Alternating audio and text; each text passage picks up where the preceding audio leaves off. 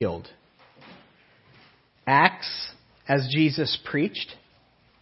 The epistles, including Hebrews being one of them, is Jesus explained. And Revelation, as Jesus expected. That's a great way to look at Scripture. It's a really simple way to look at Scripture. In the epistle of Hebrews, the author is drawing heavily on the predictions from the Old Testament of Christ. And Hebrews is one of the clearest explanations of who Christ is. Explanation of his superiority. He's already explained that Jesus is greater than the angels in chapter 1, Moses in chapter 2, Joshua in chapters 3 and 4, even Aaron and the Levitical priesthood. Jesus is greater than the high priest and priesthood of the Old Testament. That's what the last 3 chapters has been focusing on. Because one of the major arguments that a first century converted Jew would have to face is you no longer have a high priest. If you're saying that the Mosaic priesthood is set aside, where's your priest? How are you going to go forward? How are you going to get your sins covered? Where's the sacrifice for your sin? That would be the natural question of the first century Jew to a converted Jew. Who is it that mediates between you and God? So before turning to write about the covenant and the tabernacle and the sacrifice, the author pauses here.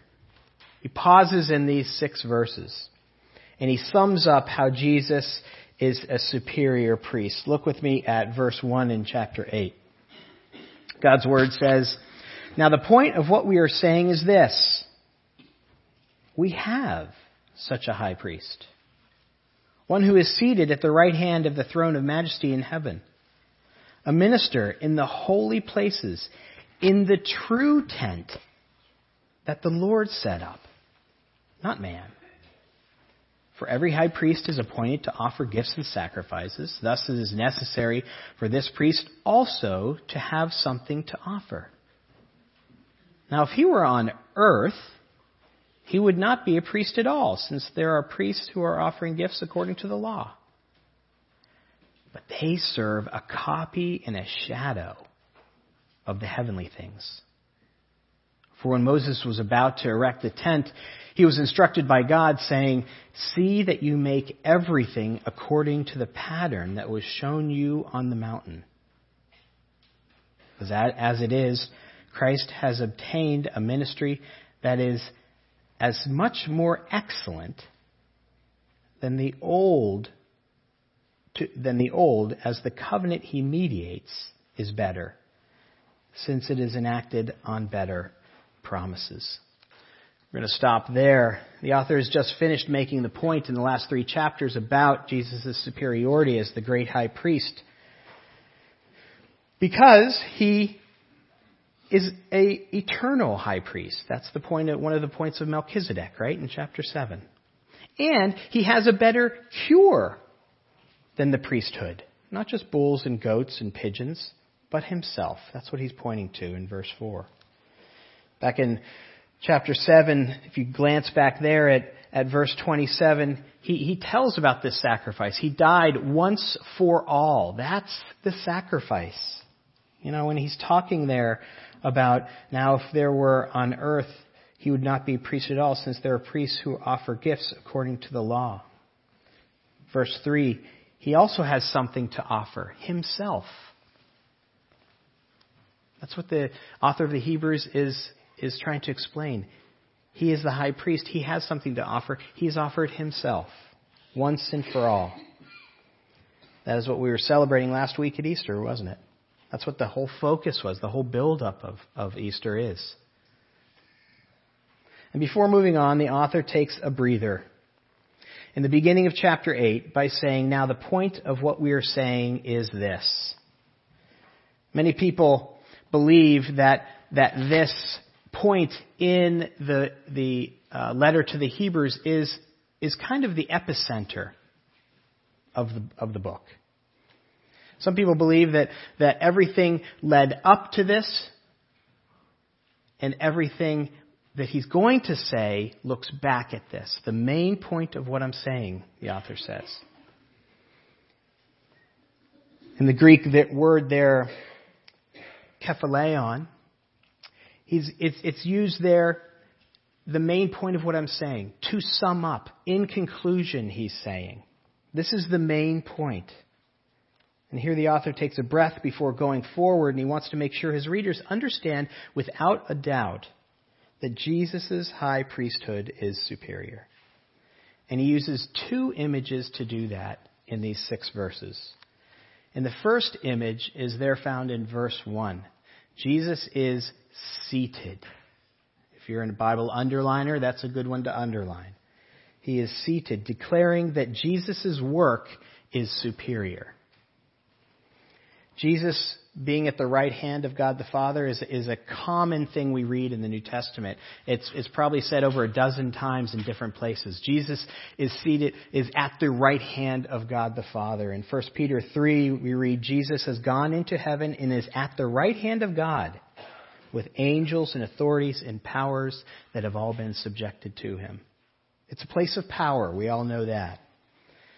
Sometimes we see Jesus standing at the right hand of God, right? Like in Acts chapter 7, when Stephen is being stoned, he's with his last breath, he looks up and what does he see? He declares, I see Jesus standing at the right hand of God. And that was it for the Jews. They picked up bigger stones and killed him. But most times we read in the New Testament, Jesus is seated at the right hand of God.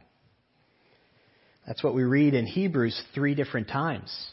He's seated at the right hand of God. If you remember the opening verses of this great book, we read there in chapter 1, verse 3, He's the radiance, Jesus speaking of Jesus, He is the radiance of the glory of God, the exact imprint of His nature. He upholds the universe by the word of His power. And after making purification for sins, it says, He sat down at the right hand of God Almighty. That's the setup of the whole book. Now, when a person sits, there's several reasons you can sit. You can be tired. You want to take a break. You want to relax. It can also mean you just want to rest. It can also mean something else. Carrie and I have never bought furniture. We've never bought furniture. All the furniture we've ever had has always been given to us by other people, by my parents, by her parents, by friends. We've never bought furniture. About a month ago, we bought our first furniture. We bought a big, comfy chair. An electric chair.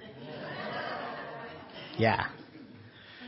Big, overstuffed, has buttons. You can get into the perfect position. And when I go to that chair now, my day's over.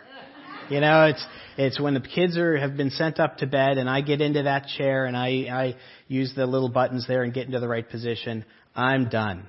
My day's over. I don't have a to-do list that I'm going to go, okay, I got to get to that. My day is over when I sit into that chair. What the author wants to communicate by Jesus being seated is, it's completed. His work is done. It's finished. There's nothing else that needs to be done for your salvation.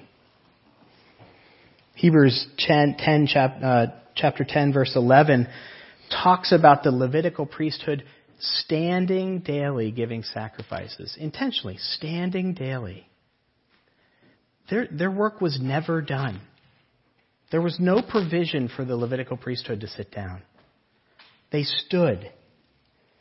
If you look back into Exodus where the tabernacle plans were given, there's a table that's given. There's lampstands. There's an altar. There's a curtain. but no chair. You ever wonder that?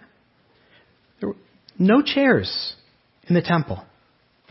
No chairs in the holies or in the Holy of Holies, either one. No provision to sit down because their work was never done. They had to constantly be giving these sacrifices for sin. I would love for you to look back and read Exodus and then read Leviticus, and the amount of animals and bloodshed that had to be done on a daily basis was unbelievable. It was continual. And you as a person, every Saturday, you would be leading up another animal for your sins. And symbolically placing them on the animals. And then the priest would kill that animal. And then the next Saturday, you would lead another animal up. And another, and another, and another, and another. The work was never done. Your sins were never atoned for. They were covered, but the debt was never paid. The symbolism here is rich. The author wants to draw our attention to it and say the sacrifices they were making were never sufficient. The sin was never atoned for fully. By contrast, the heavenly tabernacle, Jesus is seated. It's done. Once and for all. Turn ahead one page and just read with me in chapter 10, starting in verse 11. And every priest stands daily at his service, offering repeatedly the same sacrifices, which can never take away sins. But when Christ had offered for all time a single sacrifice for his sins, he sat down at the right hand of God. It is finished. When he cried that on the cross, he meant it. Sin is paid for. That's the hard work that Jesus did for your and my salvation. And brothers and sisters, it was hard work. What Jesus did was hard. It was not easy. It was hard living that perfectly righteous life.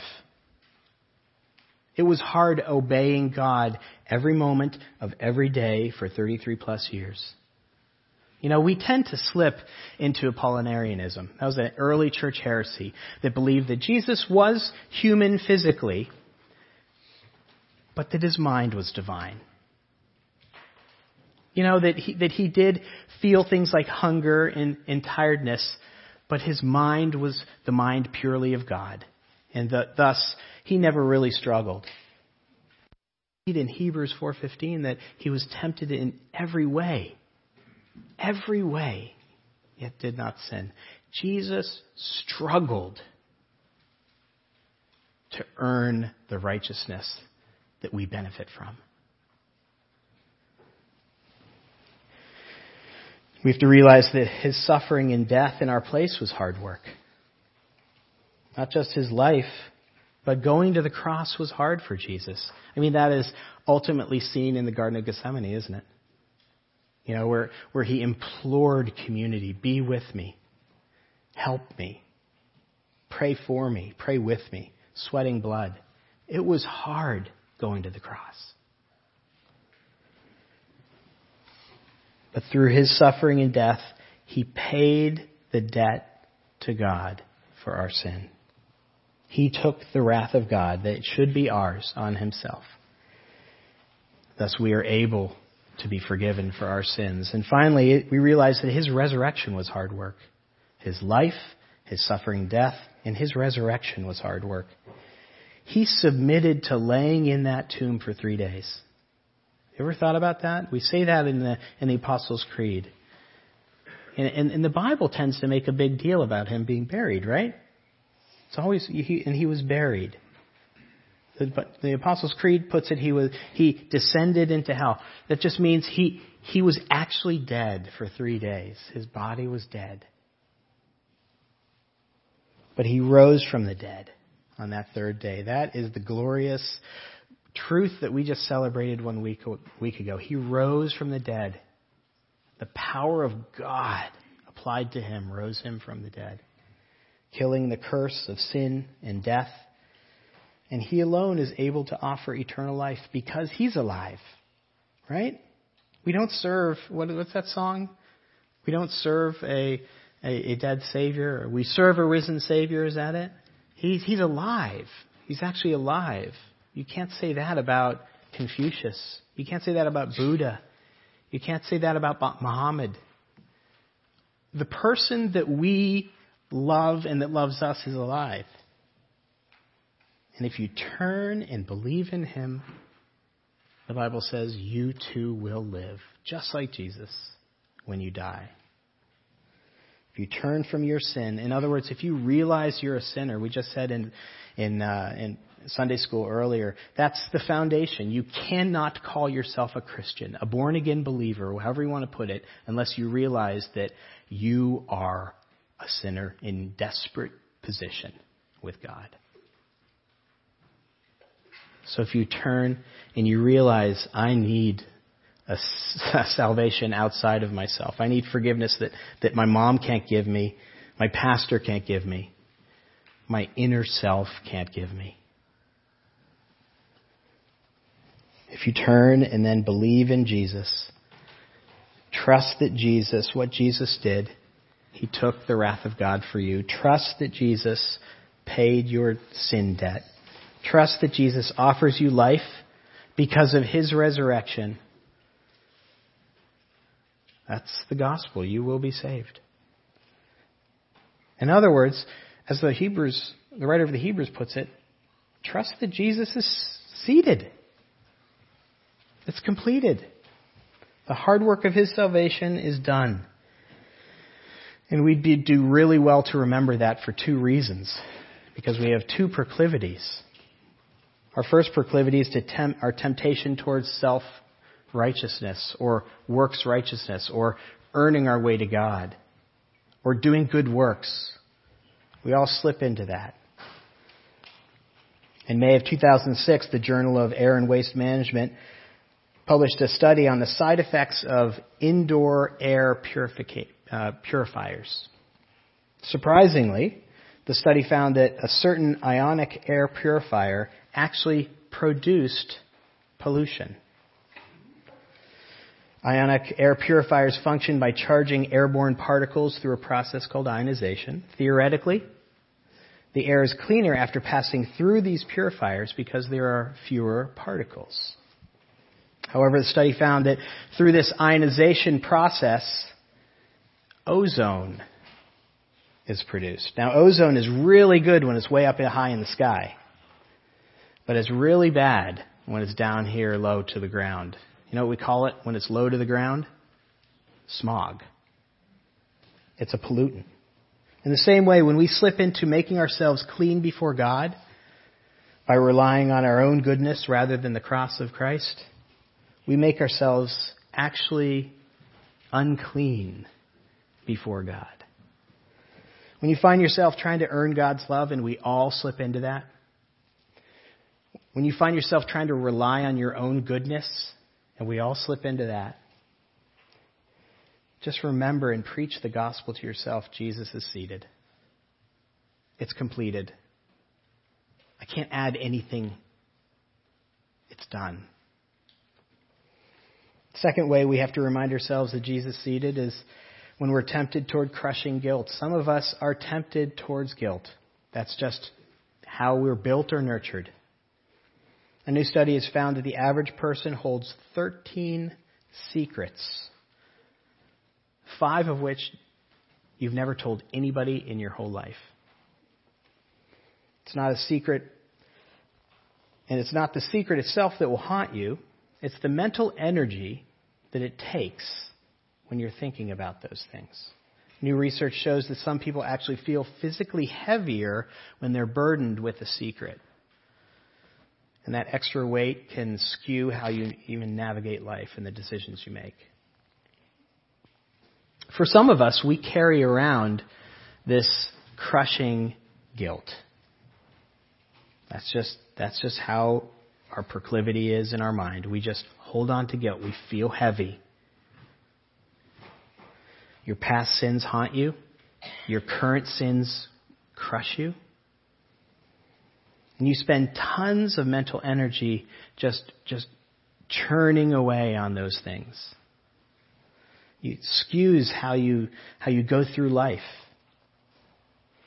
When tempted, if you're that type of person, when you're tempted with that guilt, you have to remember to preach the gospel to yourself at that very moment.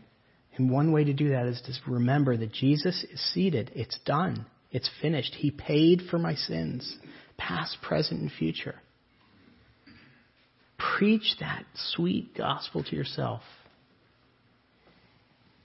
Scripture tells us over and over, Christ offered himself as a sacrifice for sin once and for all. You have to remember that. The person you speak to the most is yourself. Preach that gospel to yourself. Second image that the writer uses to reinforce Jesus' superiority is his superior location. Look with me at verse 2 in our text. The writer says, a minister in the holy place. He's talking about Jesus. Start back at 1. We have such a high priest, one who is seated at the right hand of the throne of majesty in heaven. A minister in the holy places, in the true tent that the Lord set up, not man. Skip down to verse 5. They serve, talking about the priesthood here on earth, the Levitical priesthood, they serve a copy and shadow of the heavenly things.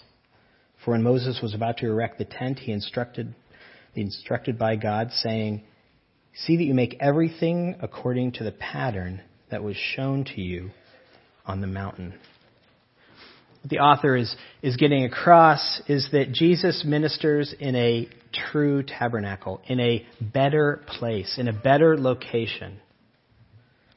I don't know if any of you know Plato's writings, but Plato wrote a book called The Republic, and in that he talks in one section about the effect of the lack of education on our nature. And he uses a famous allegory. It's the allegory of the cave. Do you remember this? In it, Plato describes a group of people that have been chained to the inside wall of this cave all their lives, and they face a blank wall. People watch shadows on this wall, objects passing in front of a great light behind them. Thus, the shadows become reality for these people. They've never seen anything else. They know no different. They don't even have a desire to break out of this prison because they have no other reality. Only shadows. In the allegory, one day the prisoners actually break their bonds and they go out of the cave. And they discover that the great light source is the sun. And they realize that the shadows were not the reality that they thought they were. Only a representation. Now we have to be careful here not to slip into Platonism. But the writer of Hebrews wants to make a point here. He's saying something different but similar. And what he's saying is where Jesus is ministering right now in heaven is far superior in completeness, perfection, and permanence than the tabernacle that was built. Because Jesus is serving in the real tabernacle in heaven, while the priests on earth are serving at the copy, the shadow of the one in heaven. Now, going back into Exodus, you see that God wanted everything to be made according to how he was told. That's said right here. He's quoting Exodus 25:40. Make everything, Moses, exactly as I told you to make it. God was serious about the representation on earth, giving an idea of what the heavenly tabernacle was like. And he was serious about it. And so that the workers couldn't just make the tabernacle the way they felt like it. They couldn't just, go from practicality. Well, we can't find gopher wood. Can we do it with this wood? The purple isn't good. Why don't we just make that red? It's really expensive to coat these things with gold. Why don't we just leave them and I'll put a nice shellac on it? I'm learning about shellac this week. It'll look really great. No, do it exactly as I said. Had to be made precisely in order to reflect, not precisely, heaven, but appropriately, properly. And the application here, brothers and sisters, is in what we're doing right here and right now. Worshiping God. We're not given a section in the New Testament that says, here is what you're supposed to do. Here's what the building is supposed to look at, and here's what the worship service is supposed to look like. But the New Testament does show us how God wants to be appropriately and properly worshipped. That's why our worship service is not put together with pragmatism or practicality. It's not ruled by those things. It's not like Old Testament worship.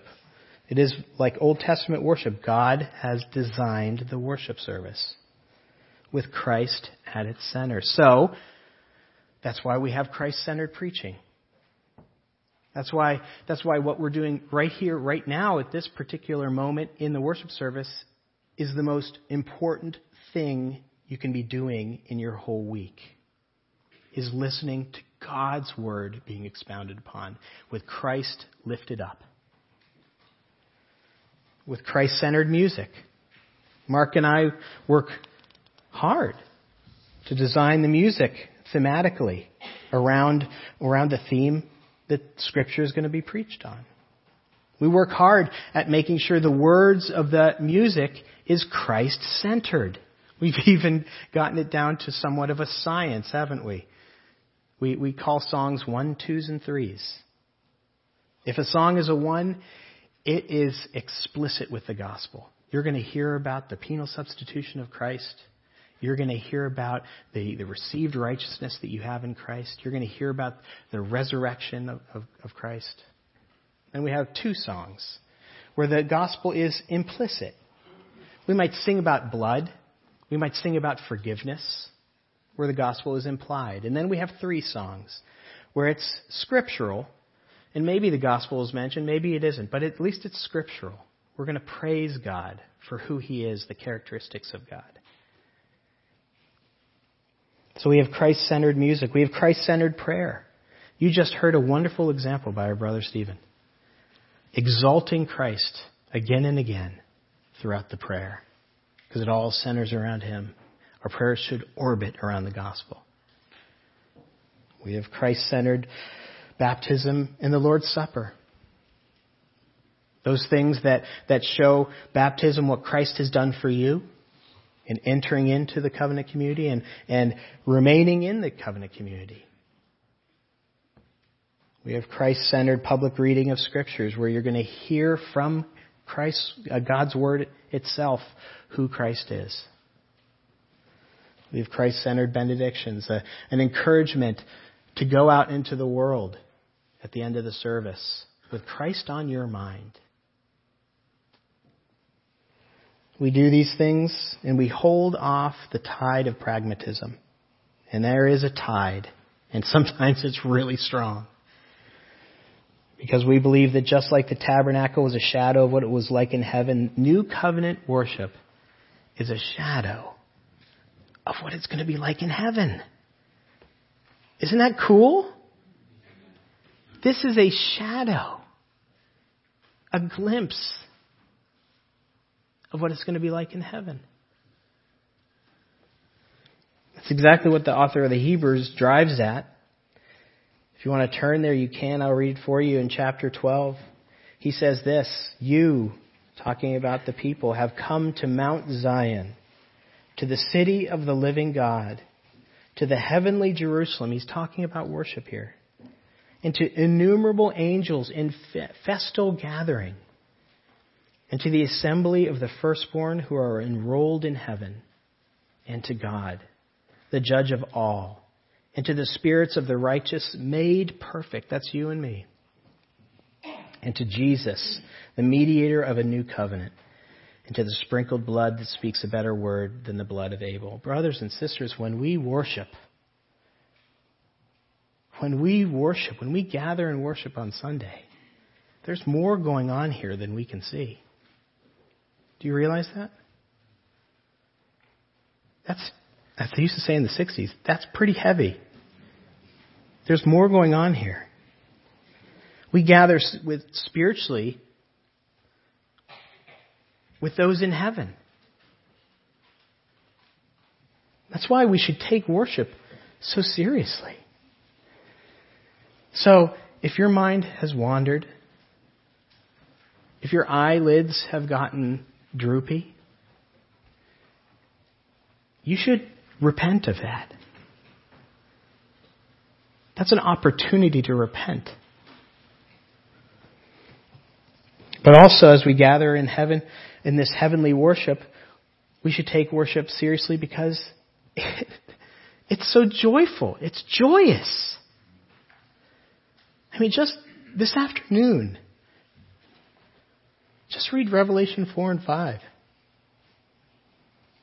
That's what it looks like to worship in heaven. Today, this morning, right now, we've been gathered up into heaven, and we join in worshiping the triune God that we just read about in Hebrews 12. Innumerable angels, saints who have passed on, praising the mediator of the new covenant seated in the heavenly tabernacle. Isn't that beautiful? How Scripture just comes together like this. It's perfect. Paul Hahn of Ligonier Ministries writes this, and I'll end with this. Even though we cannot see it or touch it, heaven is as real and as vital to us in our worship as oxygen is to our respiration. In fact, worship is a kind of spiritual respiration. We breathe air into our lungs that we cannot see, and we live. In the same way, as we worship, we breathe heaven into our souls, and we live, filling our hearts with unseen, life-giving atmosphere of heaven. Thus, worship requires faith, because faith is the assurance of things hoped for and the conviction of things not seen. Faith convinces us that we are in the realm of heaven as we worship, and it encourages us to breathe deeply that we might become more fully alive. Brothers and sisters, breathe deeply. Father God, we thank you for your worship. We thank you for your Son. We thank you how you have saved us and brought us here today intentionally. Thank you for giving our souls a new breath this morning. And forgive us, Lord. Forgive me as I come to your worship. Less than enthused sometimes, tired, bored, thinking of other things. Help us, Lord, to worship you. We need you, Spirit, to help us worship. In Jesus' name, amen.